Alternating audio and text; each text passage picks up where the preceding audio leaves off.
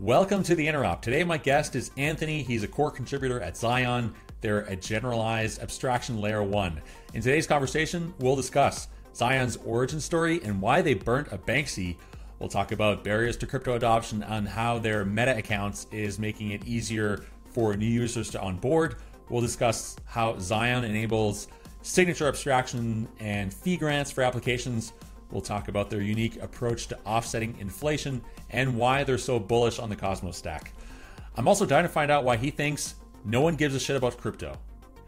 Before we get started, make sure to subscribe to get notified when new episodes drop every week. Remember, none of what we discuss here on the Interop is investment advice, and if you enjoy this content, please consider staking with us. We're validating on Evmos, Quicksilver, Osmosis, and Juno. Just look for Interop in the active set. My guest, Anthony, is coming up right here on the Interop.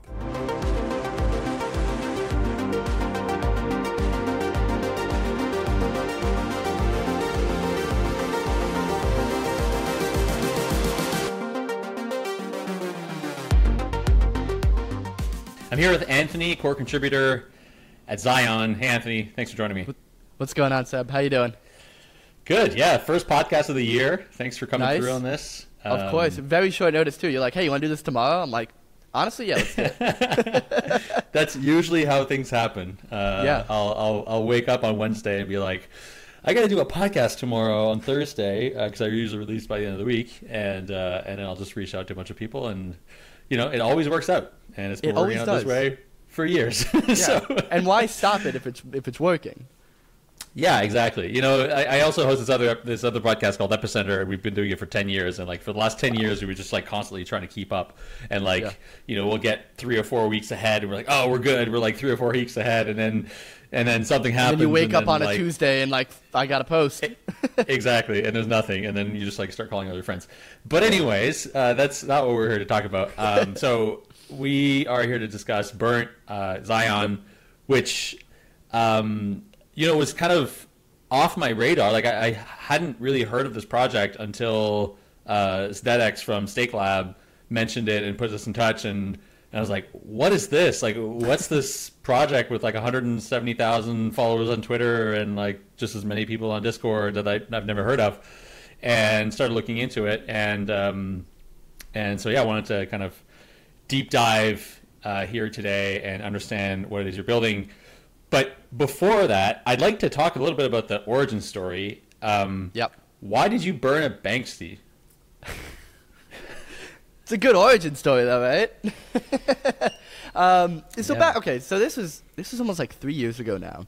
We, as you mentioned, right, we bought a Banksy art piece. For those who don't know, we bought a Banksy art piece for $90,000, and we lit it on fire. And we sold it for $400,000 as an NFT on OpenSea. The reason we did this, right, and this is back in the day, right? The only real NFTs CryptoKitties and CryptoPunks. That was kind of it. This is before Beeple, before really a lot of things.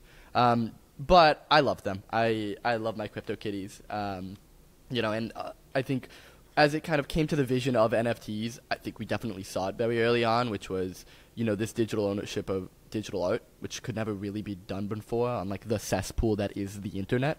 But I was always getting shit for it. I hope I can curse on this podcast. I was getting a lot of shit for it. Was just this isn't real art. It's still what you hear today, but it's this isn't real art. If it's not on my wall, if I can't touch it, if I can't see it, where's the value in it? So I'm like, okay, let me take something that has value, sold at a Sotheby's auction, right? People know the word Banksy.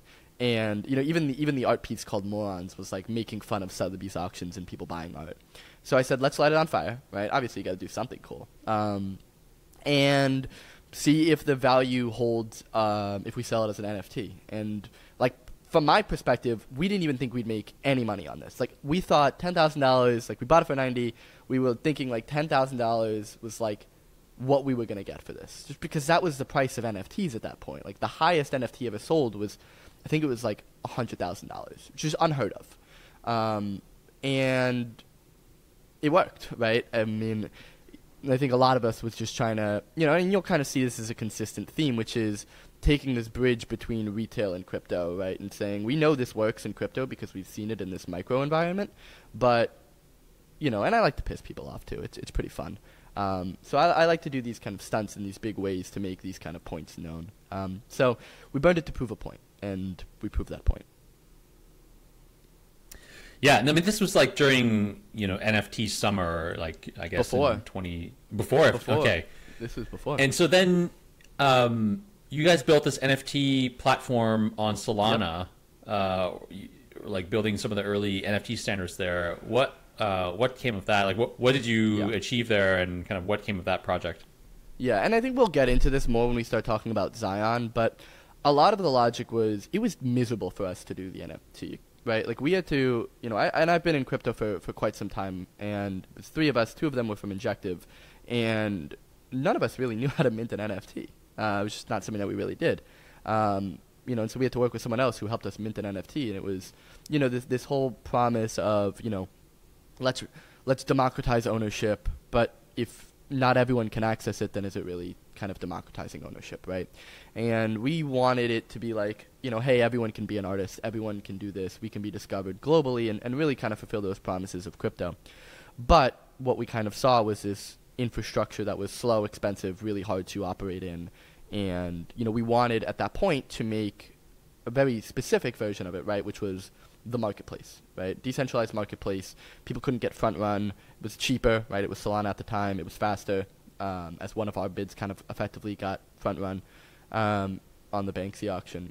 And I think as we kind of migrated from there and we built some of the early standards there, like the first collection standard, et cetera,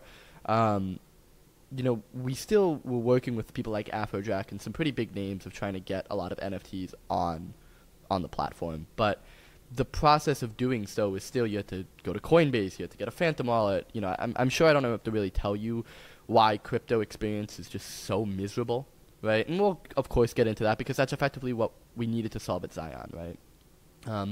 And the journey to XION started, I would say, I think it was June 2022, was really when we first really broke ground with the SDK, right? And we said, we need to hit this from the ground level. As I mentioned, like, no one gives a shit about crypto, right? And I think we can kind of go into this a lot more, but we really wanted to build this blockchain for consumer applications with the underlying thesis that no one should care about crypto, but we still need to provide the benefits that crypto promises. I'd like to maybe dig There was a lot there. bit. I'm sorry. Yeah, no, but like you said that like no, you think that nobody gives a shit about crypto, and to some extent I agree. I think nobody should give a shit about crypto infrastructure in the same way that nobody should give a shit about AWS or exactly any other sort of like technology unless they're building on it. But it seems that a lot of people do care about cryptocurrencies and do hold cryptocurrencies, right? I think there was I saw something recently that says that like something like 500 million or close to 500 million people hold crypto in one way or another. Yeah. And when we say that we're still early, I think that that's the best indicator of how early we are, because that's about how many people were on the internet in like the late 90s around the world. Mm-hmm. And things sort of picked up from there. And it wasn't actually until like the iPhone that we had sort of like half of the world's population on the internet. Yeah. And that was 10 years later. So, But I mean, I do have an issue with that. I do, and I'll pick on that point a little bit. But to be on the internet required a serious investment in infrastructure, right? Like, it was really hard to be an early internet user. Right now, people have computers. They have all the tools that are necessary, and we're mimicking the adoption curves of internet. I don't see that actually as a positive. I genuinely see that as a negative, especially as, narratives like AI surpass us and narratives like VR surpass us. And obviously they've been around for longer, but it's not for a lack of tooling, right? Like, why is VR taking off when you require even more investment than crypto? I mean, I think the answer there lies in just the importance and the influence of money. I think, this has been obvious to me since I first started getting interested in Bitcoin like 10 years ago, is that this was going to take a long time because crypto fundamentally is a political is a political idea, more so than the spread of information using the internet, or like the ability to, I mean, AI is fairly political, but like VR and metaverse, is just like another distraction. Not a lot of politics there. It's entertainment. It's gaming, right? It's gaming at the end of the day. Exactly. And I think like money and finance is highly political, and so that's why I think it's harder for crypto to like crypto has a whole lot more barriers that it has to break down, whether you know. Whether ideological barriers, like the sort of ideas that like the people hold about crypto. I think in your white paper you said that like you surveyed people, and like most people still think that crypto is a scam. Yep.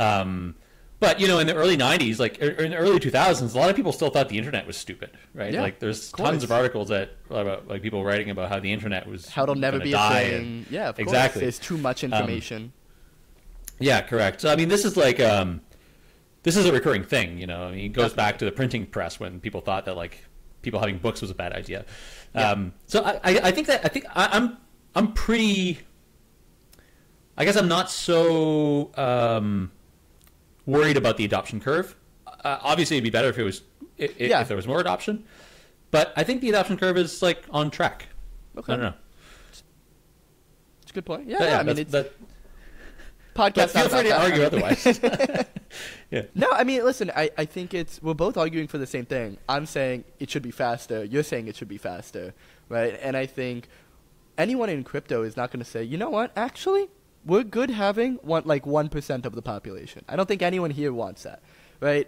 And, you know, I come to the table with a set of beliefs that, you know, and I think it's funny because crypto as a whole was meant to eliminate the need for trust, yet it became very quickly one of the most untrusted industries, which, I mean, to me is hilarious, right? But you get something that's, you know, you're redefining ownership, right? And I think it's a sect of the internet, naturally, right? Where you have so much information in this kind of postmodernism, like, argument of there's too much information, how do I know what's real? I think crypto thrives. You know, you've never been able to do scarcity on the internet, which is why the whole right-click save is such a meme.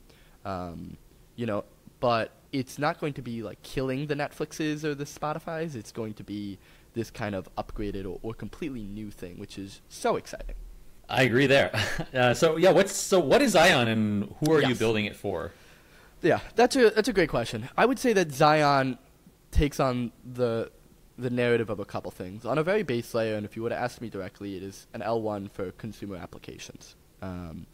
You know, we can get into the word of generalized abstraction, which is more technical, right, and speaks to that more technical, you know, kind of audience. But when we talk about an L1 for consumer applications, right, what we really mean is the current tools right now are really tailored towards the crypto native. It's really tailored towards DeFi. It's really tailored towards finance. And, you know, this group that's been in here and this, call it an echo chamber, right, where you have these extremely high barriers to entry, both, you know, physical and kind of a knowledge barrier to entry, where we require people to click on the right links, download the right extensions, and learn about this, and, you know, wait 5 days, enter your social security number on Coinbase. And there's a lot of expectations, right? But, you know, it's also more incentivized by the industry to kind of be siloed in a way, because, you know, a lot of protocols' business model is effectively, you know, not rugging retail, but bringing new money in so that people can cash out, right? And that's a pyramid scheme at the end of the day. Yeah. So when you say building, like you're building a layer one for consumer applications, yeah, you know, I think there's a lot of other protocols that would have a similar mission.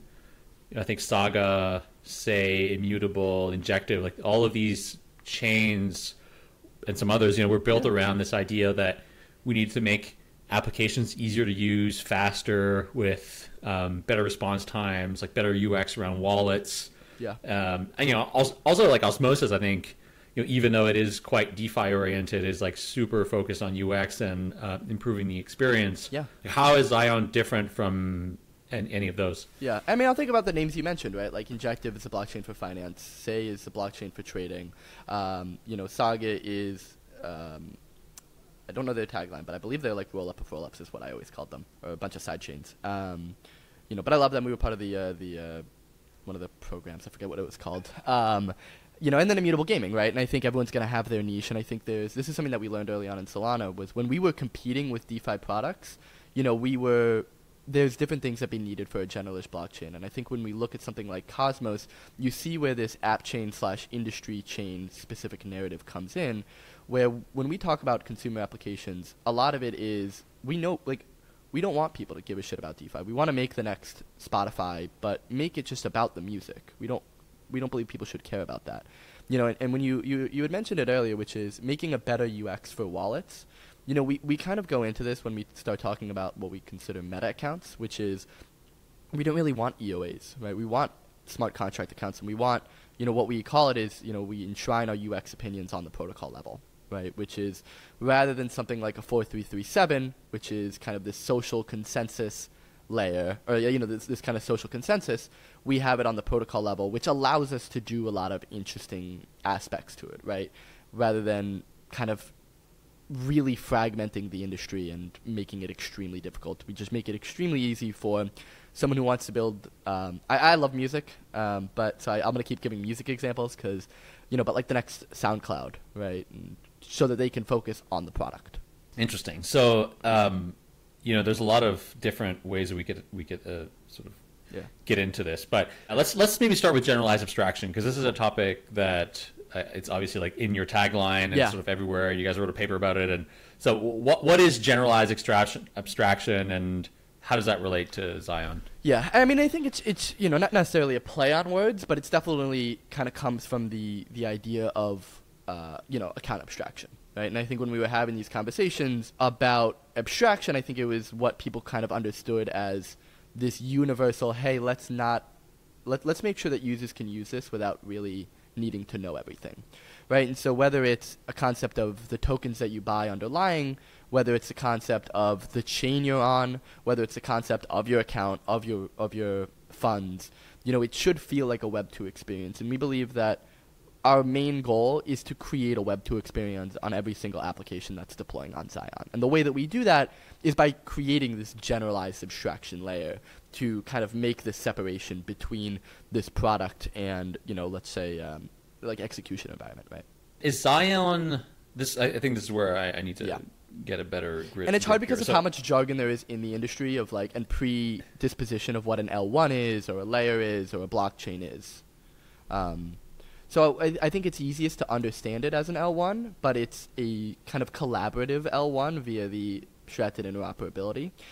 I think the main goal of it is to look like the App Store, right? Whether you're on Xion, whether you're on Injective, whether you're on Avalanche, whether you're on Optimism, it shouldn't matter, right? And I think we're getting to a place, especially when we can have a smart contract address on every single chain, we can then effectively bridge or communicate via general message passaging, or however, I think we cite XLS, Hyperlane, and IBC for how we kind of do this, but, taking the concept of interchain accounts and then bringing that, everywhere via, let's say, Landslide or something like that, you kind of get this interesting aspect where, hey, the chain doesn't matter, everything for us, we had a pretty big partnership with Circle, is going to be dollar denominated, right? And we kind of talk about our parameterized fee layer, which allows you to not only use USDC, but allows you to use any token you want on any chain, which makes it significantly easier for us to,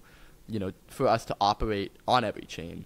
And the reason we have it as kind of this own independent layer is to, obviously we have the validators incentivizing security and ensuring that everything is kind of up to snuff, if that makes sense. Okay, so when a user is interacting, well, I guess, first and foremost, Xion is a developer product, right? Yes. It is for developers to build applications. Correct. Right? So how does Xion integrate with other chains? Does Xion sort of, as a developer, am I building on Xion and then Xion is somehow deploying or interacting with other chains, or is it sort of like the other way around? What's the kind of modular, how does that look in the modular stack? Yeah, no, that makes a lot of sense. And there's definitely a component of time in that, right? And I think to answer the grand vision and to answer what we're doing in 2 months is going to be very different, right? We obviously are running a testnet right now. Kind of just closed the testnet, opening up a new one soon, though. Deploying on Xion, you kind of get all these aspects of, generalized abstraction.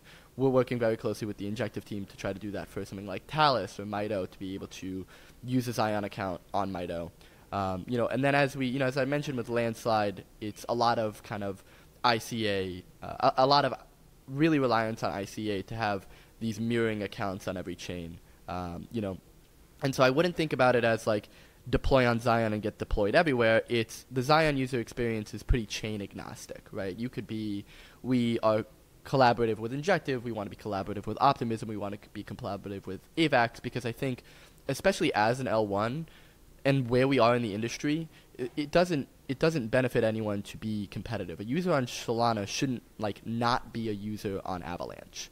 And I think this is one of those fundamental understandings that we learned very early on, which was, when we call it abstracted interoperability. And a lot of that is it's marketing, right? The abstracted interoperability is marketing. What we really want to say is, we want to create this environment where the products are the thing that thrive, and we want to, kind of not hide, but in the back end, when I say people don't give a shit about crypto, the process of moving to another chain, swapping your funds, getting a new denominated token that's also extremely volatile, if we really want to get retail on board, they're not going to do that, right? It's still ridiculous as it is today to kind of, oh, here's a new L1, let me bring it over to Scroll and do X, Y, and Z, and then I'll have to go bridge that over to Optimism and change that to Optimism. It's terrible. And so when we talk about it, it's pretty umbrella-y of a term, and, I think there's going to be a lot of writing and a lot of kind of conversations that come out of it, but I do think that we are stunted by the traditional definitions of an L1. I was thinking about this in the context of different application environments, whether, this could work for applications on Ethereum or some other generalized smart contract platform. Yep. Could also work with applications built as rollups. Yes. And applications built as app chains. In the context of app chains, though, so let's say Osmosis or DYDX, right? They have a high level of sovereignty, and I think they are building an application that has a high degree of vertical integration and want to keep their users on their application. And in the case of Osmosis, they're building also account abstraction to make it easier for people to onboard, etc. Mm-hmm. So is there a benefit for applications like those that have such high control over the entire stack that can build things like generalized sort of account abstraction and fee grants and things of that nature built into their chain? Is there an advantage for them to use Xion as well?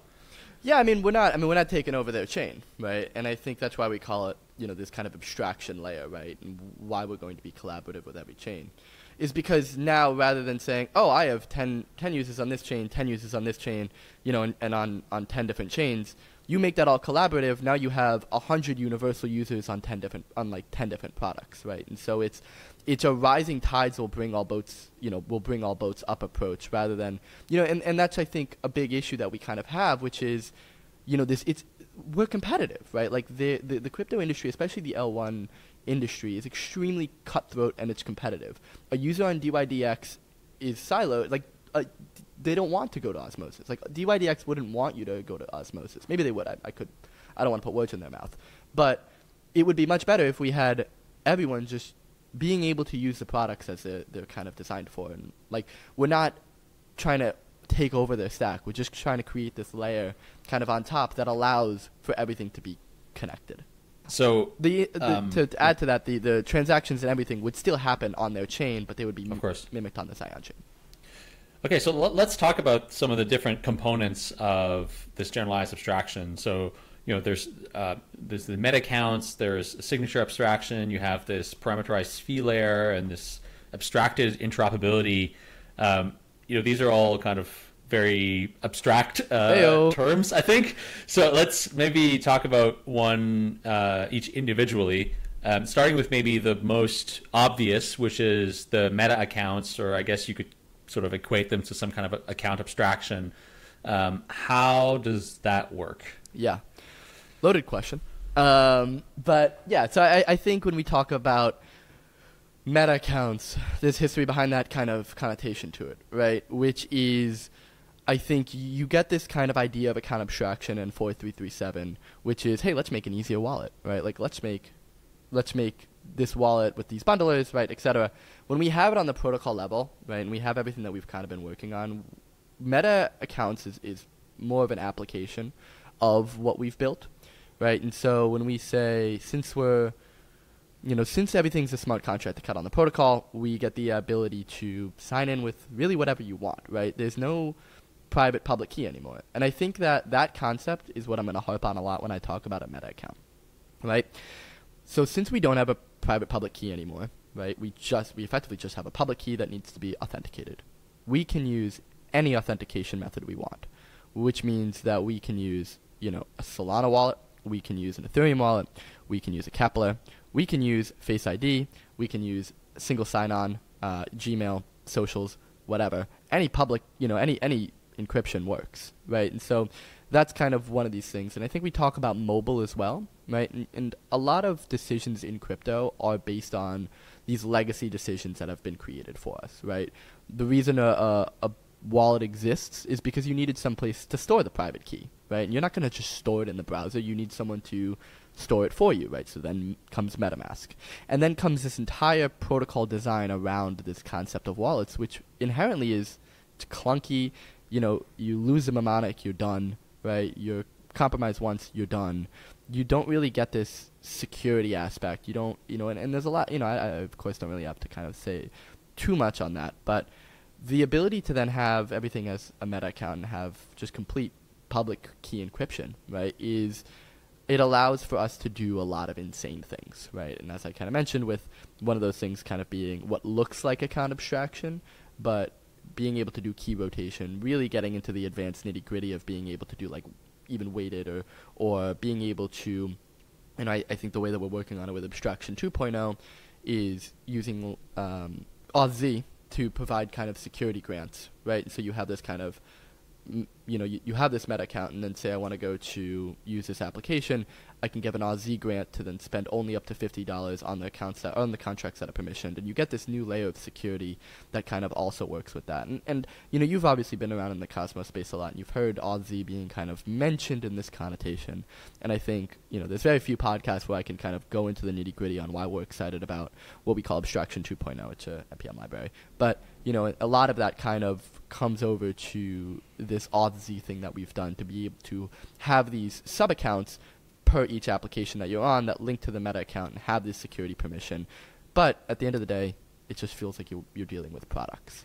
Yeah, I mean, obviously, like AuthZ works when you're dealing with Cosmos chains. It's when you get into Solana or Ethereum or any other sort of and a lot blockchain. Of that like differs, right? Like we cite Hyperlane. I think there's going to be different methods that we do. I think for us, we're not obviously right now we're Cosmos, right? And IBC and ICA is already there, and it's so incredible. And it's frankly underused. That should have been my hot take, because I genuinely think that it's the killer thing of Cosmos that is just terrifically underused or underutilized or under-talked about. But, yeah.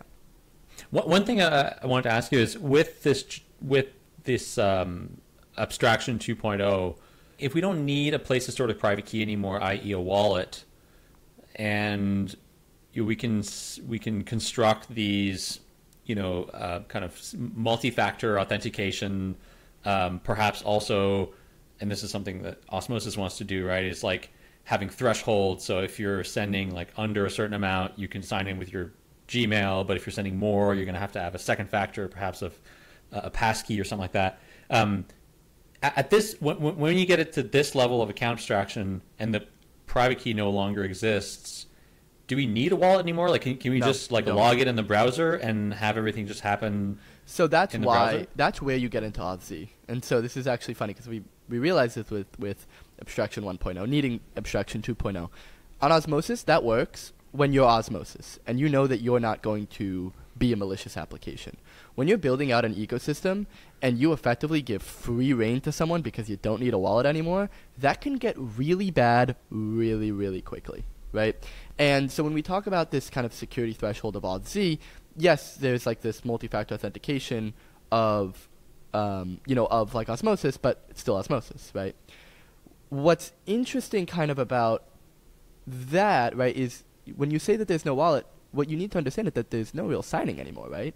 Is because now it's like Signal, right? Where you log into Signal, you verify your session, and then you could send a bunch of messages as you want, right? Since there's no private key, you don't really need to sign anything anymore, which is both really cool, but also pretty scary if it's in the wrong hands.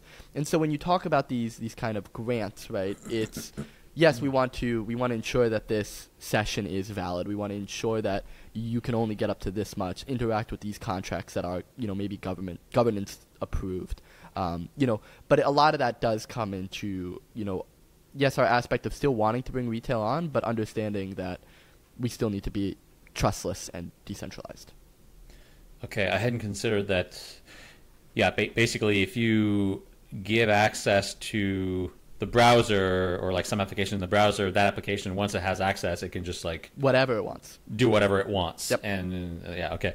Or potentially even like you could have some exploit that is like phishing, has control over your DOM and would be able to then like make transactions on your behalf.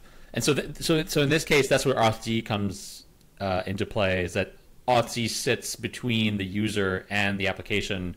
So you can set all these parameters within auth. Yep, it's like a sub account, and you're not connected to the entire thing, right? If you're on a social media or a social network, right, there's no reason for you to be sending $50,000 to a wallet address. The approvals you're going to give are going to be like a post, comment on something, like don't expose your entire wallet balance. Yeah, and so like I think one of the challenges here with this kind of, with any sort of new account system, is that legacy accounts are difficult to onboard. So like I use a ledger. I'd love to move all of my DeFi positions onto something that's easier to use and yet secure, but so kinda. There's also what we want and what we don't want, right? I'm not promoting anyone to get off of their ledger. Like that's not what we want. I think I'm still keeping a ledger. Right. Yeah, but like think about like a long-term vision, right? If you're like 10 years from now, like we have account abstraction that is well constructed enough where you can have hardware, you can have hardware that's maybe like in a phone or something like that that's also securing a device, and maybe like multiple factor layers of multi-factor authentication for different types of and then like you want to onboard folks that already have sort of like very complex portfolios that are on EOAs.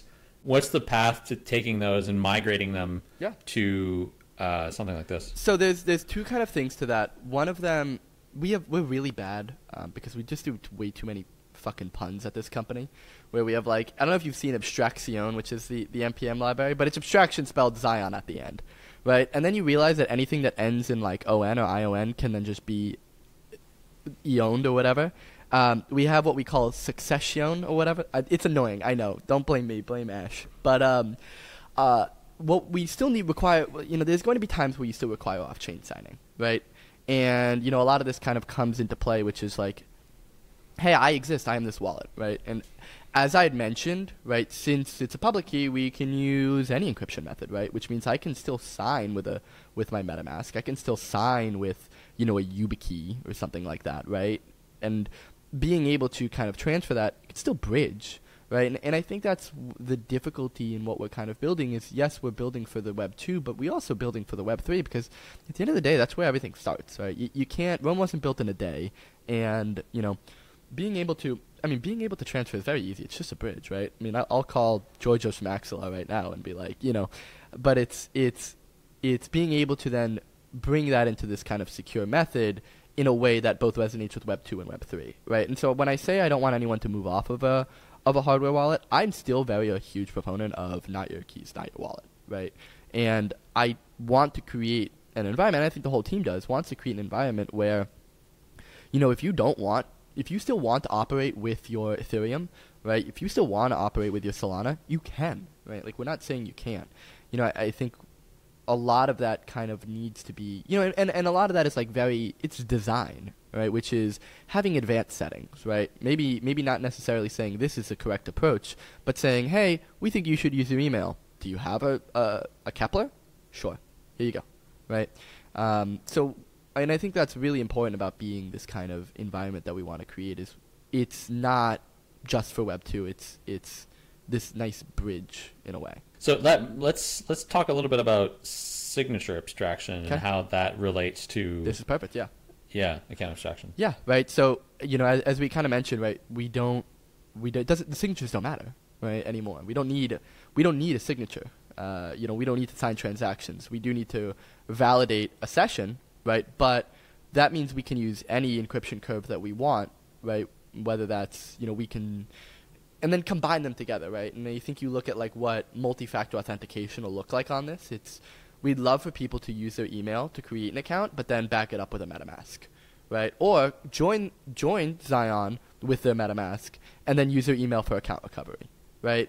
Do they want to switch out a key? Great, here's another one. We can have key rotation on that. That key can be, and we're going to have, right, and then that goes the other way around, right, which is being able to use those keys to then sign transactions on other accounts, or to mimic the transactions on other accounts.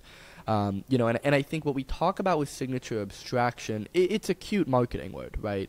But at the end of the day, most of these things are, right? It's signature abstraction. It's device abstraction. But the only thing that really, at the end of the day, this commonality between all of them is that people don't give a shit. But people shouldn't have to know what signature curve they're using, right? Or understand why K1 versus R1 curve, right? I think we're at a point of encryption where people don't even know, right? But also we need to ensure that we're future proofing for the next generation of encryption services that kind of come out there, right? And so as we talk about the R1 or K1 curve, that could be obsolete in 15 years, right? And to be able to run an entire network off of something that could be obsolete, we need a way to then kind of prevent that and effectively future-proof ourselves for, maybe another chain comes live that uses a completely different signature curve or some other method of encryption. We need to be ready for that. Okay, so if I summarize here, like an application that leverages like XION abstraction, like a user would send a message to XION to do some action, and then XION has the ability to sign on with any sort of curve. Yep. That's sort of the way I understand it. Like, so basically you can like sign with the ECDSA Well, XION's curve not signing technically, but you can sign with any curve to XION. Okay, I see. Right. Okay, and then XION passes on that signature to the chain. Okay, got it. And how does this relate to like passkey technology? Yeah, that's what we're really excited about, right? Because we can use Apple's Secure Enclave now, right? Which means that you can log in with your Face ID, you can log in with your Touch ID on Mac, right? Or your Google ID or something like that. And utilizing Apple or Google's Secure Enclave, is extremely cool. And so when we talk about passkey, we just want to make this as Web 2 as possible, right? Like imagine logging into your account just with your Face ID and you don't have to sign anything because you've already authenticated your session, right? And at the end of the day, like, we keep reverting back to this idea that we want to, like, we work so freaking hard just to mimic Web 2, right? And to provide applications that can mimic at Web 2 so that you don't, I think Immutable even quoted this of like there's a 95% fall off rate when users are prompted with a wallet, right? And let alone just even getting past that, right? And so being able to provide companies, products, people, the opportunity to build products that don't provide a 95% fall off rate is really what everything here is for. Do you think that as we move towards as people move towards leveraging passkey to manage their entire digital security, does that give Apple too much power to Apple and Google? And one of the ways that we can, as users, retain sovereignty over, I mean, I guess like they can't. Well, I guess they don't have access to the keys because they're encrypted in the device, but they do have like the ability to censor, I suppose. We also don't want your passkey to be your only means of authentication, because I mean, I guess it's more like a general question about the use of passkey for, securing everything. One's like vault of passwords. I mean, that's why Bitcoin used the K1 curve versus the R1 curve, right? Which is the kind of fear that it's already been encrypted, right? But this kind of fear of power, right? And that's where all this kind of comes from. So on a general basis, I absolutely agree with you, right? But I think on two kind of points to that. Number one being this kind of concept of key rotation, which is, this consideration of like multi-party computation is kind of interesting. But being able to not have this kind of single point of failure, a single point of exposure, is number one really really important to us. But then also I think it's like you're always going to find this trade-off of adoption versus, hey, does Apple have too much power, right? Or does Google have too much power? Because when we talk about us, and I know us, right? Like, we're very specific of like, yeah, Apple has too much power. It's what crypto's here for. But if we want to genuinely bring over the world, there's going to be some trade-offs in security for the people who maybe they don't care about security, right? But being able to then provide them like a multi-party or like a multiple key rotation system where they don't need to care is kind of what we approach, if that makes sense. It's the old bait and switch, you know what I mean? Yeah. So what's this parameterized fee layer, and how can applications utilize that to abstract away fees? So I mean, parameterized fee layer, we kind of go into this in a couple ways, and I think you nailed it as well, right? Which is, number one, people shouldn't ever. I don't think an end user should ever see a gas fee in their life. I don't think it's conducive, and especially when you have to buy like a native token. I think that is a huge barrier of entry for, number one, products, but number two, kind of L1s. And so we understand that there's an insane amount of friction that comes with gas. And so for us, that part was originally called gas abstraction, if you could follow the pattern there.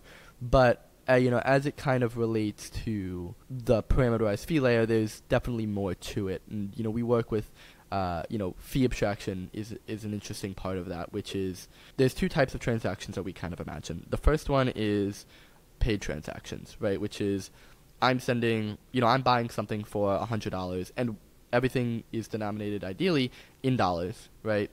I'm giving $100. Also, since it's denominated in dollars, that allows us to have credit card purchasing directly for those assets, right? Because you don't have to do this weird rigmarole of swapping, right? So buying USDC with that assets, buying credit card, using credit card, buying USDC, buying the asset with the credit card, and then say, hey, here's 99.99 goes to the person who sold it, and then the 0.1 then goes to the fee collector, right?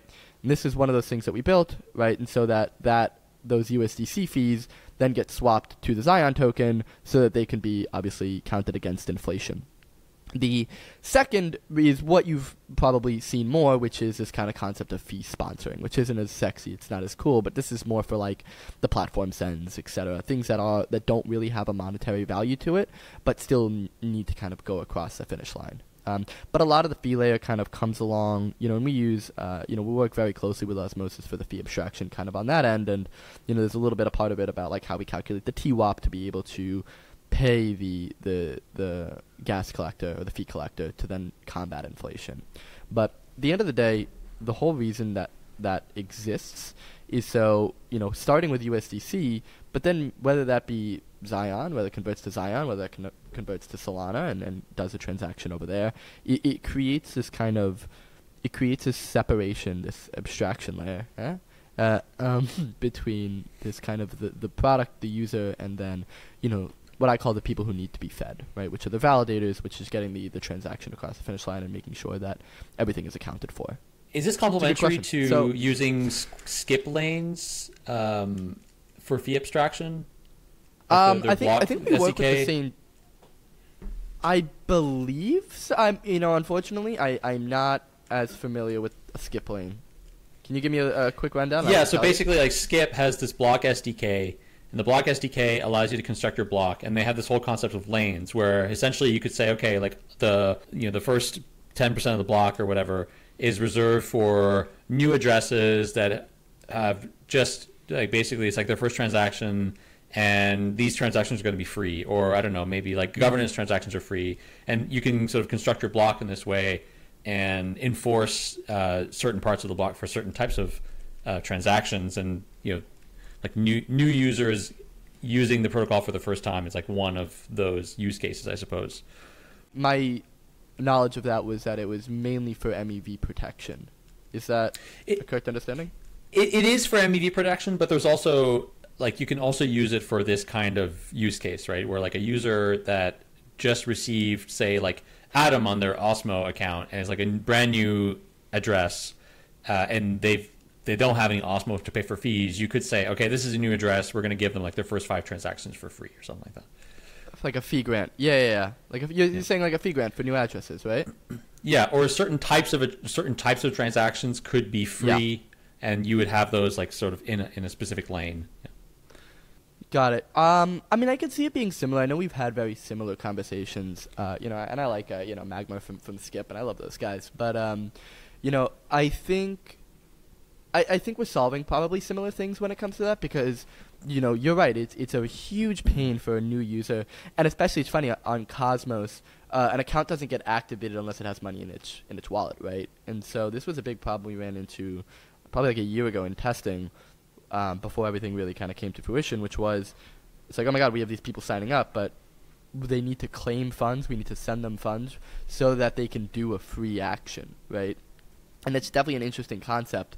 And I think lanes is an interesting way of kind of approaching it. And I think it's very MEV specific. But I do think that aspects like that kind of solve similar functions, which is, I think Near did it as well, which was like every new wallet got like $5 in Near. And it was to make that first transaction. Because that's the worst thing for a new wallet is, A, it's not activated, I can't do anything, even if it's free. But then B, I have to then, the process of doing that is really tough. And so, that's why I say it's probably on the other end of the transaction where it's not before TX, it's on after TX. I think we're solving the same things. The problems in crypto arise in very similar formats. And, the Skip team has always been extremely bright and extremely intelligent. And I think it's easy to understand these kind of problems and to be able to solve it. Especially, and then what I was saying about kind of the Skip lane specific part was it was very, very tailored to this MEV protection. And I think for us, a lot of it is more encompassing of, we talked about this a little bit, but it's like, hey, we don't think the Mint module works very well in the way that it is. And then, we think that fees should offset inflation as well. And then also we think that people aren't going to be using the XION token to be doing transactions. Like, I don't imagine a world where a lot of people are using XION to make transactions. Like, I want XION to be in the back end really, really badly, right? Like, I would rather you hold Solana and USDC in your wallet, and then you can use that, and then it would be converted to XION, right? So when I say we're solving it from different ends, right, like the before TX and after TX, like that's more what's going on in my mind, which is, like, don't think about it. Like, we're solving the same thing from a different endpoint and for different purposes. So yeah, let's talk about the Mint module. You guys have written about this on your blog quite a bit, and like in the context of offsetting inflation and sort of maintaining a good ratio of staked to liquid staked tokens. Can you expand on this research and your thinking about what is the right way forward for XION? Yeah, absolutely. And this is all, I'd love to call this part like Montes' kind of brainchild as it comes to it. But something that he brought up and something that we really noticed very quickly was that there is an immense amount of hyperinflation, right? You look into this and it's like, well, why, right? And APYs are fine, but why is the inflation so high? When you look at the kind of the calculations behind it, and you're saying, okay, we're doing the calculations for all tokens in existence, and then distributing that towards people who are staking, right? Why don't we just provide the same APY and to everyone that's staking? Like, wouldn't that theoretically make more sense? Wouldn't that be more sustainable? And wouldn't, like, it was funny because you always have these moments, especially in this industry, which is like, why the fuck did they decide to do it this way? Like, why is this the standard? And I think it was obviously kind of Montes taking a step back and hitting this first principles approach of saying, dude, I think this is fucking stupid. And so we rewrote the Mint module and a lot of parts of it to distribute staking for APY for stake tokens, right? And what this inherently means is, like, especially in the first couple of 12 months, I think we can promise a 15% inflation and then hit like a less than 1%. 15% APY and hit less than a 1% inflation, right? It starts kind of, if you have everything staked and you have everything unlocked, then it starts to look the same, right? Because if all the tokens are staked, then APY equals stake tokens in kind of any capacity. Does that make sense? Yeah. How does that work practically then? So can you give some examples of what what the inflation would be like given certain amount of stake, and what's the optimal kind of ratio there? Yeah, I mean, I think you always, I think you always have this kind of optimal ratio of like, ideally you have 40 to 50%. I think is kind of what we normally see. Obviously, you want as much staked as possible, right? Like that's definitely incentivizing to be as staked as possible. What was what was the first part of your question? Yeah, I mean, what's the? Can you give some examples there of like what that would look like in production? Yeah.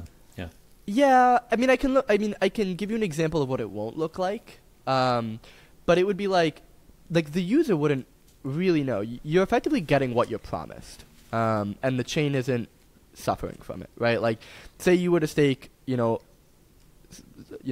you were to stake, you're getting 50% APY no matter what on what you're staked, right? It doesn't matter.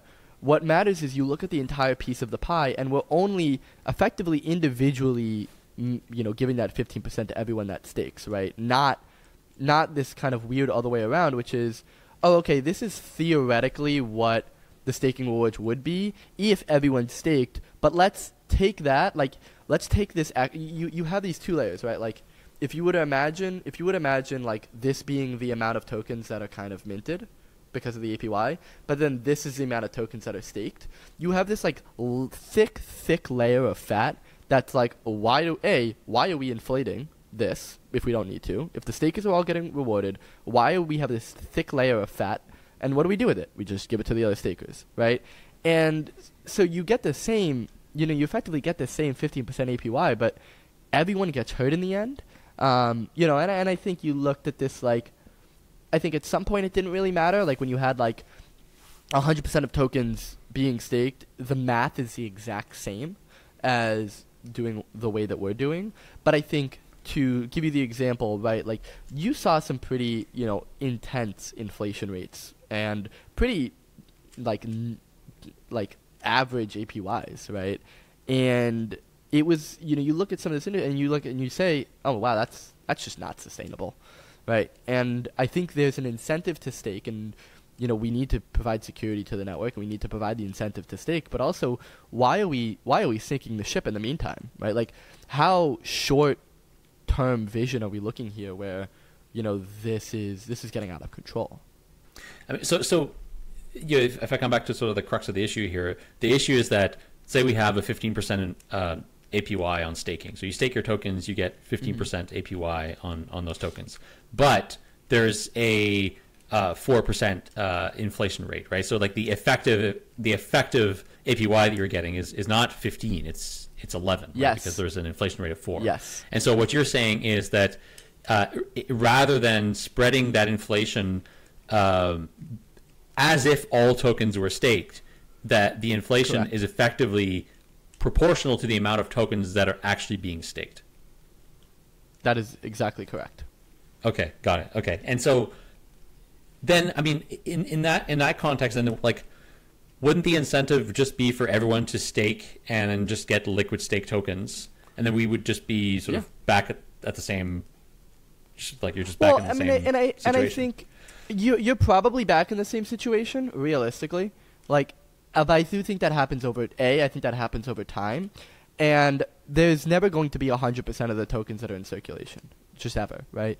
And it's more of this fact of like, hey, why are we doing more? Like, why are we doing extra than we need to, right? Why don't we just do the amount that's correct instead of having this layer of fat? So, I think we can talk in hypothetical of like, oh, let's imagine 100% of people are staking, but I think you and I both like look at other projects, right? You look around the industry and you never have 100% staked, right?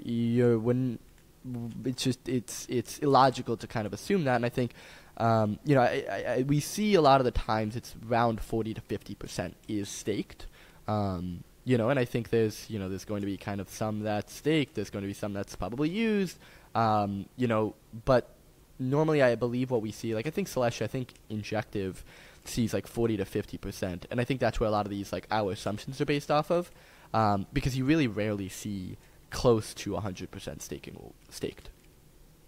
Yeah, of course. That's. But I was just thinking. Unless, in theoretical. And I think like another thing that also kind of screws projects over that we're trying to avoid is like, letting the community do the staking. Why is it? The treasury shouldn't be staking if it's not unlocked, right? Like, you shouldn't be having the treasury making money when the community's getting screwed over, right? Like, it should be for securing the tokens that are available to the market. And I think that's where this calculation also makes an assumption, which is saying, we're going to be very true to the community, especially while we're getting the bootstrap of the network and everything's getting started. It's like the people who will be earning are going to be the people who are securing the network. It's not going to be this like kind of free-for-all per se, which we've seen time and time before. So let's talk about the stack a little bit. So you guys are leveraging the Cosmos stack. Like, why did you choose to use Cosmos? And since you're coming from Solana, I guess I'd like to know why not build this on as a Solana roll up, or like build this with the Solana stack or any other stack. Like, why leverage Cosmos? There's a few reasons. Number one, the time that we made this decision, right? Arbitrum optimism wasn't really a thing. Like 2022, they were coming out, they're fine. They weren't really a thing. Neither was the Solana roll-up. That wasn't really even an option. I think that the only ones that we could really make our own chain was like Polkadot, and Parity wasn't an investor to us, right? And I love the team a lot, but it was Cosmos and it was Polkadot or it was Polygon for our own chain. And number one, there was always the question of like, hey, why don't we just try to do this somewhere else? And the answer to that is like, grass is legitimately never greener on the other side. And I think we had a lot of scar tissues from what we'd built, and I love the Solana community to death, but when you're competing in a generalized environment and like the decisions are being made for DeFi or what's hot, right? Then you start to get these kind of scar tissue that formed, which is like, we're making this for the specific purpose so that we don't have to compete, right? Subnets were still iffy, right? Like, this was even before like Krabata went to a subnet and they realized, hey, this isn't as sustainable as we think, and made some really awesome changes to it. I think Cosmos was like, I always say Cosmos is the end game of like crypto. Like, I think Cosmos got the end game right, and I think I saw a tweet the other day that said it too, but it's like, if you took ETH and you took Cosmos, we're all effectively solving the same thing, but Cosmos solved the end game first and then went the other way. ETH started off with ETH and then roll up all the way to what Cosmos will effectively become. And so you got things like IBC, ICA. Also, we work out of the Injective office, so it's always been helpful to to kind of have them, as they're kind of my longtime friends. Additionally, a lot of the team came from Cosmos, just kind of happenstance. I think you get the independence of Cosmos to be as part of the community or as not part of the community as you want, and it's up to you, right? You can work with people, you cannot work with people. Obviously, it benefits everyone to work with people, but I think you have such an interesting community of like people who don't need to be there, like what you see with other generalized L1s, but the people want to be there, and I think that's a very key difference that is only really seen in the Cosmos community. Yeah, that's an interesting take. I agree on a lot of those points. I think that this idea that you can use the Cosmos stack and decide to work with people or associate with the brand as much as you want or not, in the case of chains like DYDX, for instance, or Say, right? Like, so they've sort of squarely gone in the direction of like, they want to build their own thing and not necessarily associate with the brand, but leverage the stack. And then other chains are going to be like super aligned with the branding and super aligned with the kind of like Cosmos ecosystem. And, I've talked about this many times on the podcast, but I see it as sort of similar to Linux in that perspective, where, all the devices that we use on a daily basis pretty much all use Linux as the Linux kernel, but none of them associate with the brand. Meanwhile, there's like tons of operating systems that do, right? And so that's the beauty of like building this sort of end game thing first, and then kind of going back and having people build cool stuff with it. So yeah, very, very cool. And so before we wrap up here, what's the current state of the project? And you mentioned earlier there was a testnet going on. When's the mainnet? When's the TGE? Yep. When airdrop? Yes. All the stuff people want to learn about. Of course. So we finished our last testnet. Last testnet ended with 450,000 wallets. I think it was like 4 million transactions. And we have been upgrading later part of December to the generalized abstraction testnet, which was when we released the white paper, which will then have everything that we're talking about with like abstraction 2.0. I think we just made an announcement of one of the projects kind of coming today, but that testnet will be opening up very, very soon. And I think, really once we're done there, once we break everything that we need to break and make sure everything's kind of done, then I'll see you on mainnet, right? And, dates are always hard in this industry, as you probably know. But I would definitely this year. I mean, not to give. I know that's not too specific, but if hopefully this testnet goes, hopefully we don't have to make any changes this testnet. We can hop in, tomorrow. But mainnet's coming right after testnet, and we're really excited for that. Great. Well, Anthony, thanks so much for coming on the podcast today and enlightening me about XION and this. Did I help? Is there anything that would have made it clearer earlier on? By the way, that's a question for you. No, I think it's pretty clear. I guess like for me, it always becomes clearer when I see sort of tangible examples of applications and chains that are using this tech, and so like where it sits in the stack and how they integrate with it, and then what are the applications that sort of come out of that. But that will come with time as you guys roll out. Thanks again, and we'll catch you very soon. Thank you. It's a lot of fun. Appreciate it.